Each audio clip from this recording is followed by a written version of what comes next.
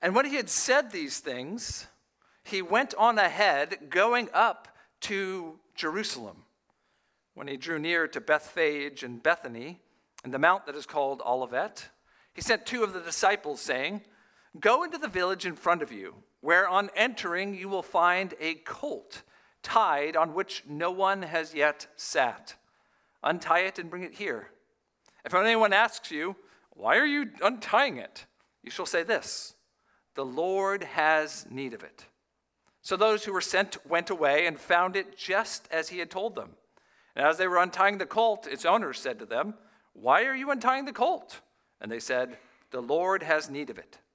And they brought it to Jesus. And throwing their cloaks on the colt, they set Jesus on it. And as he rode along, they spread their cloaks on the road. As he was drawing near, already on the way down the Mount of Olives, the whole multitude of his disciples began to rejoice and praise God with a loud voice for all the mighty works that they had seen, saying, "Blessed is the King who comes in the name of the Lord. Peace in heaven and glory in the highest." And some of the Pharisees in the crowd said to him, "Teacher, rebuke your disciples." He answered, "I tell you, if these were silent, the very stones would cry out." And when he drew near and saw the city, he wept over it, saying, "Would that you, even you, had known on this day the things that make for peace, but now they are hidden from your eyes. For the days will come upon you when the enemies will set up a barricade around you and surround you and hem you in on every side and tear you down to the ground, you and your children within you. And they will not leave one stone upon another in you, because you did not know the time of your visitation." Brothers and sisters, this is the word of the Lord. Would you join me in a word of prayer? Well, Father, we ask your help this morning that we would find the great joy of the character of our King that has come to save us. Thank you for sending your Son so that sinners like us could find the things that make for peace and find the blessed relationship that is Emmanuel, God with us through his death on our behalf. Would you bless the preaching of your word this morning? We pray these things in Jesus' mighty name. Amen. Some journeys end on a high note. Back in November of 1806, there was a group of people that had set out 18 months before from St. Louis, Missouri. I'm speaking of the Lewis and Clark expedition. After the Louisiana Purchase, they had been sent out by the president to map out the new territory the United States had gotten, expecting to find a northwest passage that would connect the Mississippi through waterways to the ocean.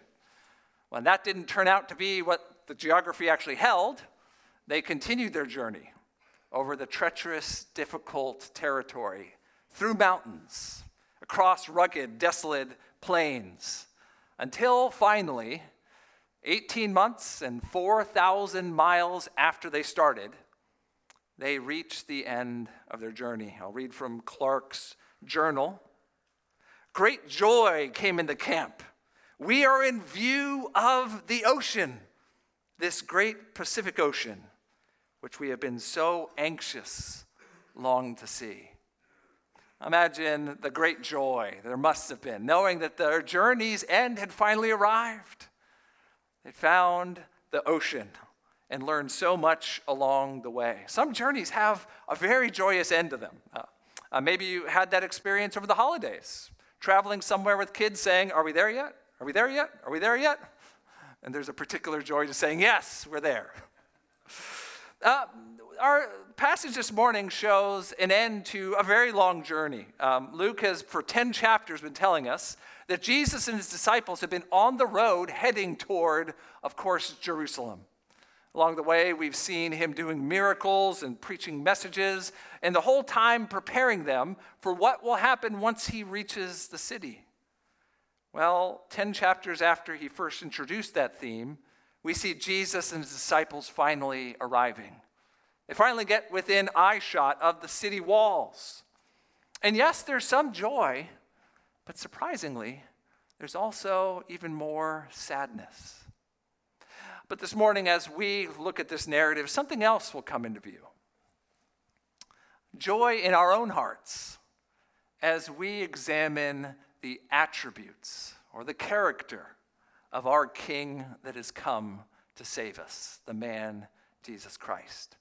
This morning, that's how our sermon will be structured, around 4 aspects of the character of King Jesus that lead us to joyous praise. The first is that he is sovereign. He is sovereign.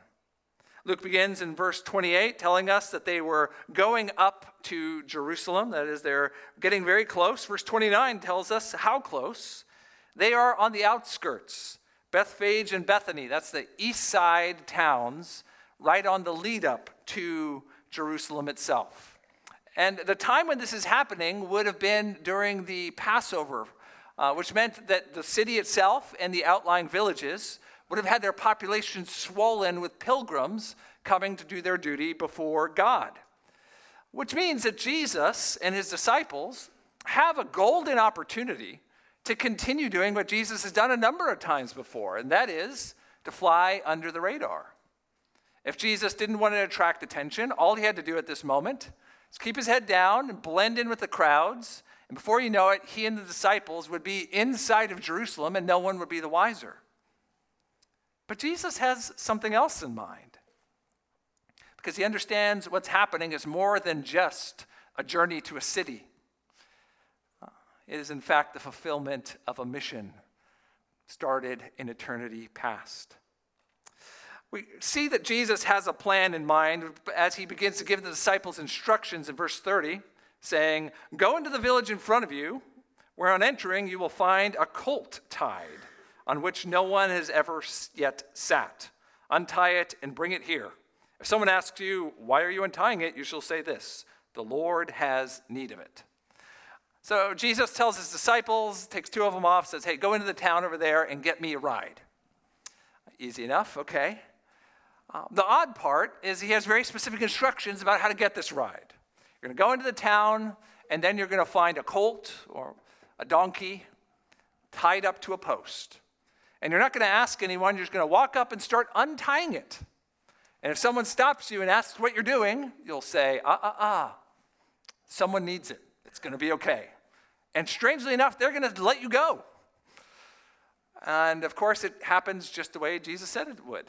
They go, they find the donkey tied up to a post, they untie it. The owners stop them. "Hey, what are you doing?" The Lord has need of it. And they're like, "Okay, that's good enough for me." Now, needless to say, that's a strange way to go about getting a trusty steed to ride on. If you go to the local car rental business and you just decide to help yourself to one of the cars, you should not expect the explanation if someone tries to stop you of, someone needs it to get you anywhere except jail. So why is Jesus doing this? I think that there's a very important principle here that's being taught, and that is Jesus has kingly sovereign authority. There's some commentators that take this whole passage and say, Jesus must have clearly have made preparations ahead of time. Maybe he snuck into Jerusalem when no one noticed and told them the day he'd be showing up to have the colt ready. Or maybe he sent a different disciple that we don't hear about, that made sure that they would be there in that place, prepaying for it and the like. Now, while that would make Jesus a master of calendars and journey logistics, it doesn't do much to explain what's happening here. I think far better is what many other commentators have pointed out, that the way Jesus gives his disciples the instructions implies a certain level of authority. Jesus knows exactly where that colt is going to be tied, because Jesus, as God, knows everything. Even more than that, Jesus has right to commandeer that ride Because Jesus has an authority that goes far beyond all earthly ones, even our property claims. Back in 1994, something happened that's almost straight out of the movies. In New York City, there was a police officer who had a criminal they had put in handcuffs slip out of the restraints and hop in the squad car and took off. The officer had to do something. Can't let the bad guy get away after all, right? So he pulled out his badge and his gun and flagged down a Hyundai that was driving down the road and said, "Stop! Police, I need your vehicle." The stunned passenger agreed. He jumped in the car and took off, caught the bad guy, only a few nicks and dents in the Hyundai.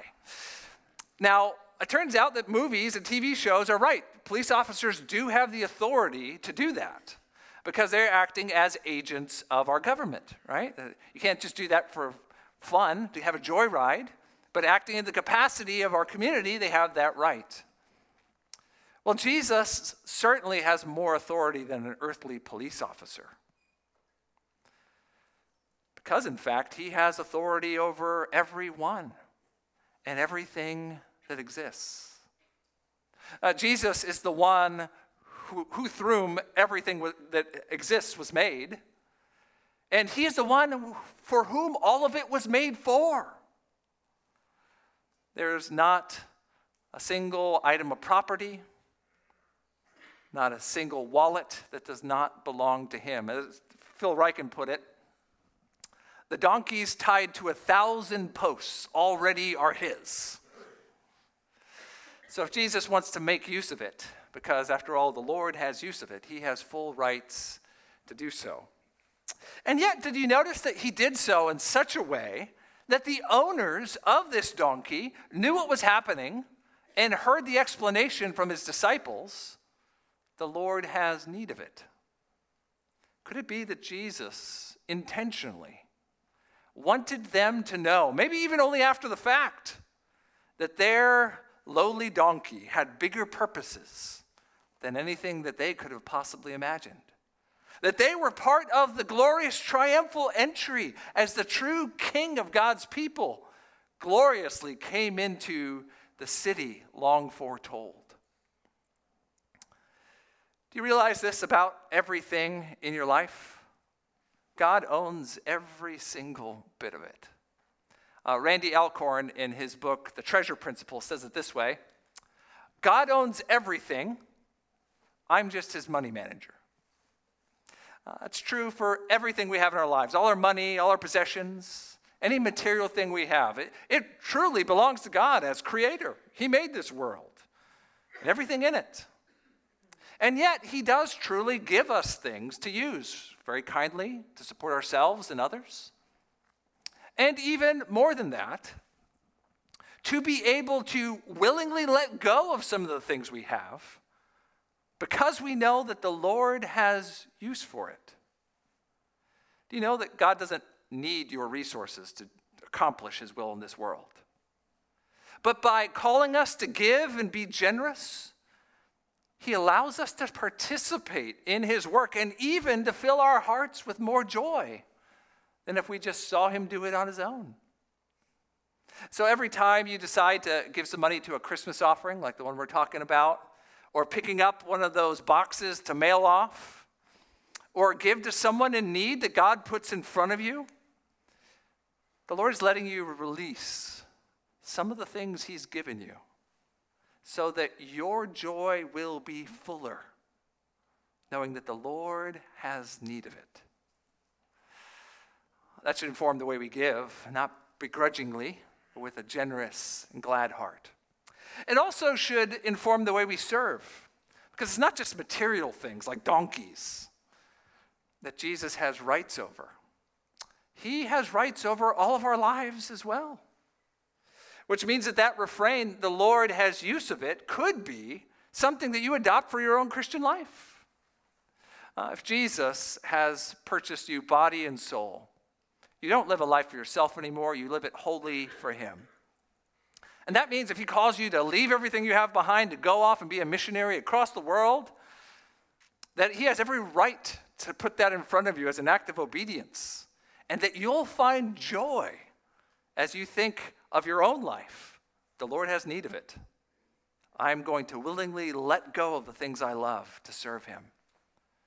In the same way, when you serve someone, maybe using a little bit of your time to pack those boxes this weekend, or go to your next door neighbors who maybe on the older side needs a little bit of companionship.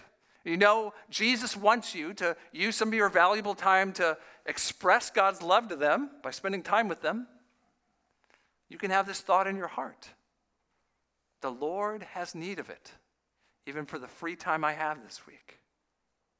Or maybe it's just your day-to-day job that you work in your vocation. It doesn't seem like it's all that significant.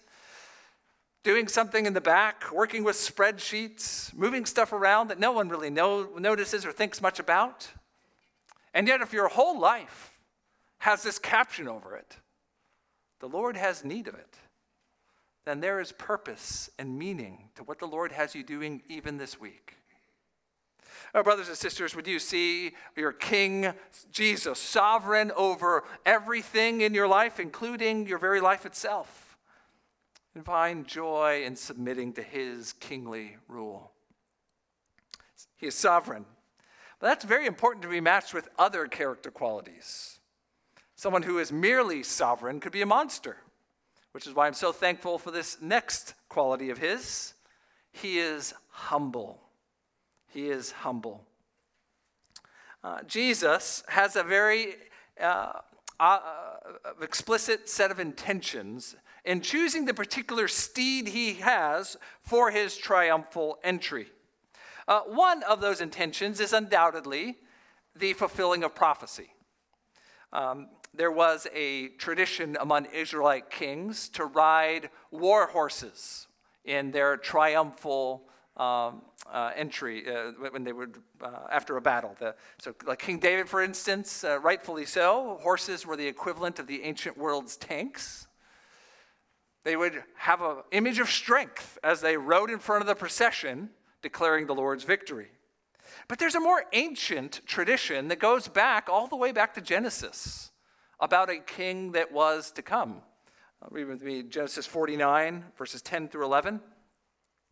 The scepter, that's the right to rule, shall not depart from Judah, nor the ruler's staff from between his feet, until tribute comes to him, and to him shall be the obedience of the peoples. Binding his foal to the vine, and his donkey's colt to the choice vine, is washed his garments in wine, and his vesture in the blood of grapes. Already you see this promised king, the house of Judah, will have an unlikely steed, a foal, a donkey. Same thing comes up in the prophets, Zechariah 9:9. Rejoice greatly, O daughter of Zion. Shout aloud, O daughter of Jerusalem. Behold, your king is coming to you. Righteous and having salvation is he. Humble and mounted on a donkey, on a colt, the foal of a donkey. Sometimes in Jesus' life and ministry, he's fulfilling prophecy, and it's almost as if he doesn't know it's happening. I don't know if he did or not, but it's effortless. This is an example where he is going out of his way to fulfill these prophecies and doing something that no one would have expected an earthly king to do, because that's his second intention in this, not just fulfilling prophecy, but communicating his humility. It wasn't just Israelite kings that understood a powerful steed as a powerful asset in a triumphant parade. The Romans were experts at this.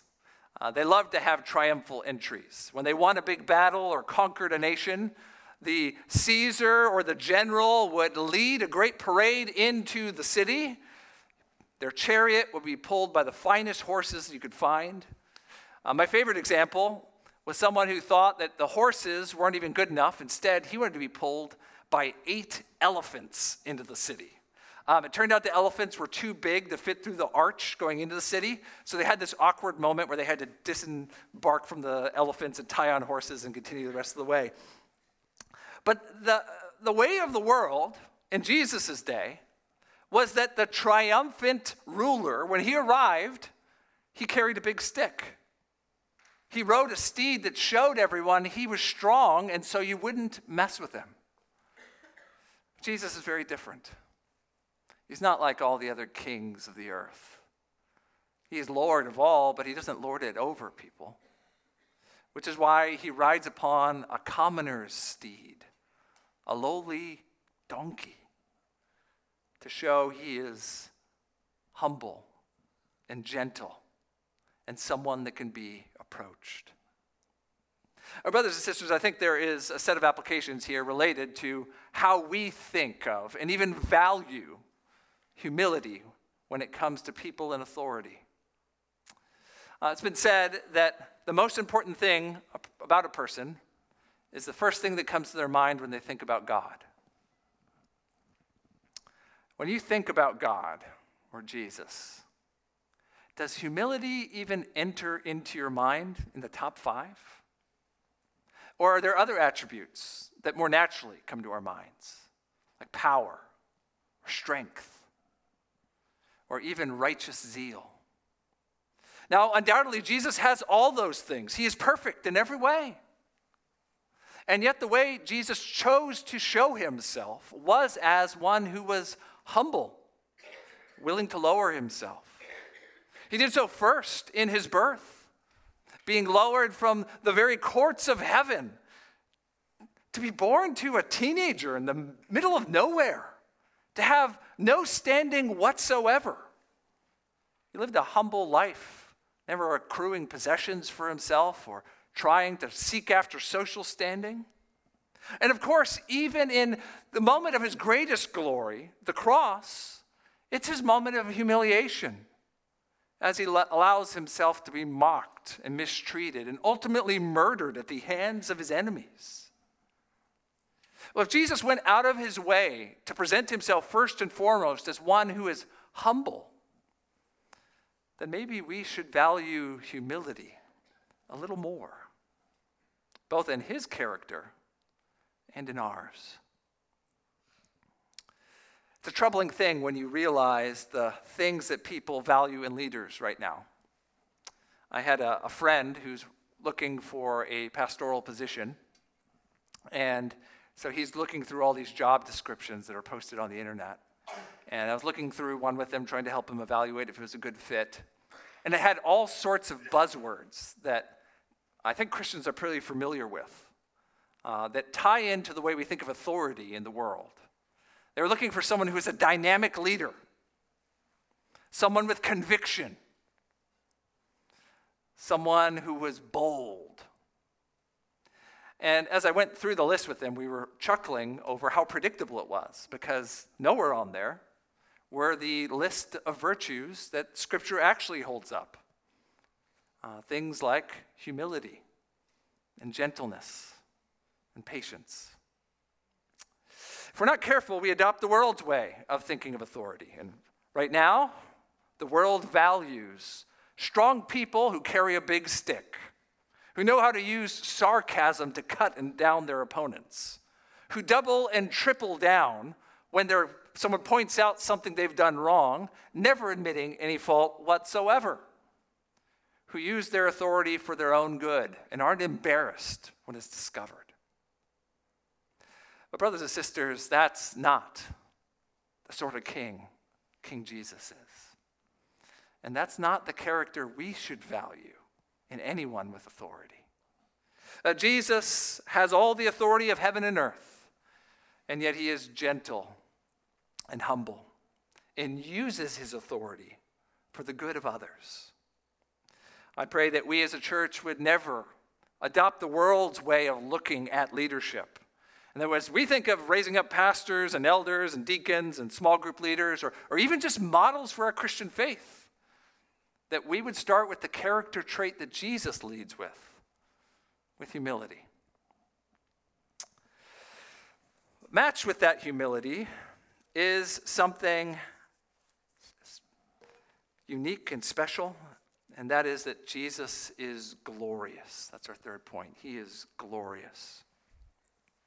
The disciples realize something special is happening.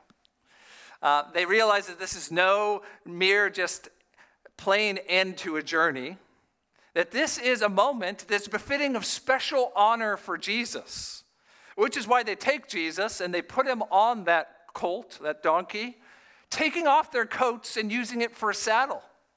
And then they start leading him down the road, laying out the red carpet for him, one coat at a time in front. Well, as that happens, it seems like the multitude of disciples around them start catching on to the magnitude of the moment. Each step raises the joyous praise that is welling up in their hearts until finally it's too much. It breaks out in rapturous song. The way it's described, verse 37, the whole multitude of his disciples began to rejoice and praise God with a loud voice for all the mighty works they had seen, saying, "Blessed is the King who comes in the name of the Lord. Peace in heaven and glory in the highest." Now that marvelous music had a meaning underneath it. It's two quotations. The first comes from Psalm 118. Blessed is he who comes in the name of the Lord. It was one of the Psalms of Ascent. It's what the Israelite pilgrims would sing on their way to worship God in the temple. But the people here substitute the one for the king. They realize that the Messiah is here. And blessed is he who comes to rule and reign over God's people. The second quotation, I think Luke intentionally puts in front of us because it hearkens to the heavenly music that the angels started all the way back at the beginning of Jesus' life. You remember when they showed up to the shepherds and they started declaring in the night sky that glorious message?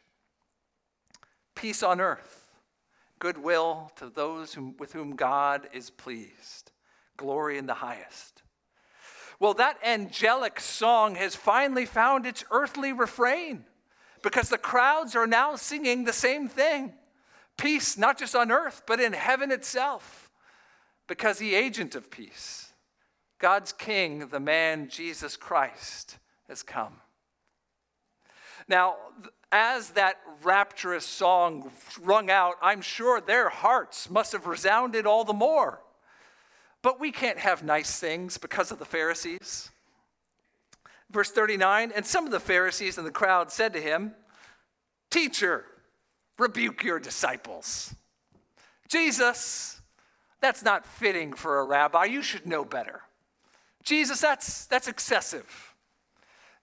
Rein in your disciples before they make more fools out of themselves. But look at the way Jesus responds. He answered, "I tell you, if these were silent, the very stones would cry out." According to Jesus, not only is it fitting, it's necessary. Because one of the character qualities of our King is that he is more glorious than anyone or anything. He is more glorious than 1,000 quasars in the deep recesses of space that maybe one day we'll discover. He is fitting of all the songs, of all the birds that have ever flown in this world. He is more beautiful than all the sunrises and sunsets combined. Because he is God, very God, come taken on human flesh, the perfect one of heaven, who didn't hold on to the things that were rightfully his, but gave them up so that sinners like us could be saved. And the focal point of his glory is, in fact, counterintuitively, his crucifixion. How do you know that Jesus is glorious? You see him hanging, bearing the weight of sinful humanity. How do you know that he is worthy of praise? You see him risen from the dead, vindicated and reigning forever, sitting at the right hand of his Father. Jesus is glorious, and our hearts only find the highest levels of joy when they're fully given to praising the glory of his name. I hope you love the Christmas season because there are so many wonderful songs that do this really well. They sing about the glory of Jesus and his incarnation, and yes, the cross and the resurrection and his second coming. But it's not just at Christmas time. that our hearts should spend time pouring out praise to Jesus, because he's always glorious. It's one of the reasons we as a church try so hard to make sure each and every Sunday we are singing songs that are focused on the central part of his glory, that is his work of redemption, the cross, the resurrection, and the ascension. If you come to church and you have the thought, wow, it feels like we're singing and talking and praying about the same thing each Sunday. Yes, exactly, that's the point. Because there's no aspect of Jesus that shines brighter than his glorious work of redemption to save sinners like you and I. Brothers and sisters, I hope that you come to church with expectation that you will have your soul's attention redirected to the glorious Christ, and that you are here to pour out your praise with your brothers and sisters, knowing that he is worthy of every bit of it. Now, honestly, I thought that that would be a fitting place for Luke to have ended this block of the narrative. But as I studied it, I became convinced that he has one more portion to it, which ends in the minor key. It shows us not only the glorious character of Jesus, but also his compassionate character. Verse 41, and when he drew near and saw the city, he wept over it. Well, that took me by surprise the first time I read it. Jesus has been longing to come to that great city. He has known the whole time that this is where his journey is going to end. His mission has to be accomplished there. All the trials, all the temptations, all the work of teaching and preparing himself and the disciples for what he must do, it was all leading to this moment where the city itself would finally be in his presence. And yet he gets there, and not like Lewis and Clark, he doesn't have joyous, rapturous happiness in his heart. Instead, his soul is filled with sadness. He weeps. I don't think it's wrong to say he weeps bitterly. Why would this be the case? Well, he explains. His words fill in why. His sorrow is due to his compassionate heart, saying, would that you, even you, had known on this day the things that make for peace. But now they are hidden from your eyes. For the days will come upon you when the enemies will set up a barricade around you and surround you and hem you in on every side and tear you down to the ground, you and your children within you. They will not leave one stone upon another in you, because you did not know the time of your visitation. What is it that rends his heart so deeply? It is that he knows what has already happened and what must happen as a result. You see, his whole life has been a peace offering from God to man. He is the olive branch that allows for sinners to no longer have the judgment of God be what they deserve, but instead to know that they are warmly welcome into the embrace of their Heavenly Father. And yet consistently, as he has begun revealing himself, he has received nothing but rejection. People have been closing their hearts to the visitation of God. That is Emmanuel, God with us. They have been pushing away the very one that can open up to them joys without number and without end. And finally, the appointed time of their rejection has been made full, and judgment has begun to fall. He says that their eyes are blinded. And now, assuredly, what was going to happen will happen. And what Jesus sees utterly breaks his heart. He sees what happened in AD 70. You see, the Zealots finally got what they had been agitating for so long. They finally found some people who thought they had a big enough stick to go and whack Rome. Only it turned out Rome was much bigger and badder than they thought. After their rebellion started, Caesar sent his son Titus with an overwhelming army. It defeated the Jewish army and surrounded the city. And then Titus started to lay siege. He broke down all the walls. And then he laid waste to the city, tearing down each and every building and burning it all with fire, destroying everything that was there, including the people. When he was done, he left behind 3 things on purpose. 3 tall, mighty towers that were left untouched to communicate what used to be here and what will never be here again. Because you don't mess with Rome. Now, Jesus looks forward to that terrible judgment that was to come upon that generation that rejected him. But I think the most telling thing about all of it is not the prophecy that gets fulfilled, but his tone in telling it. Jesus is not gloating. There's not glee in his voice as he describes what will happen, even though the people he's describing it happening to are the very ones that will make sure that he is torn down and killed by being crucified on a cross. I think what Luke is highlighting here for us is the character quality of Jesus and his compassion, even for his enemies. Jesus, when he thinks of judgment falling, he does so with a tear in his eye and a crack in his voice. I think we need to have that same posture, that same tone, as we think about sharing the gospel with those who need to hear it. Brothers and sisters, it's a true thing that we need to tell people that their sins deserve the wrath of God upon them. It is a true thing that we need to tell them that if they do not repent, then assuredly one day it'll be too late.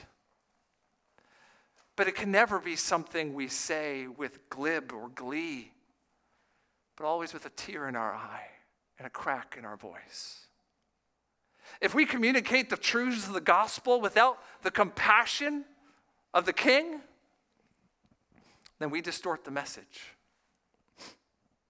So my dear brothers and sisters, as you think about those whom you might have an opportunity this Christmas to talk about the true meaning of Christmas with, maybe they're family members or friends or coworkers, and you can connect the dots between the holiday and the good news of God with us, come to save us from our sins. Make sure they hear the facts of the gospel, but make sure they know that you care for them. And that if they would turn from their sins and come to Jesus, there's all the compassion any sinner could need. Now, if you're here this morning and you're not a Christian, this is undoubtedly the message that Jesus has for you. That it's not too late for you. Judgment has not yet fallen upon you because you are hearing his olive branch offer of that which the Bible calls the gospel. The Bible tells us we're all sinners. That if God gave us what we deserved, it would be immediate and forever punishment under his judgment.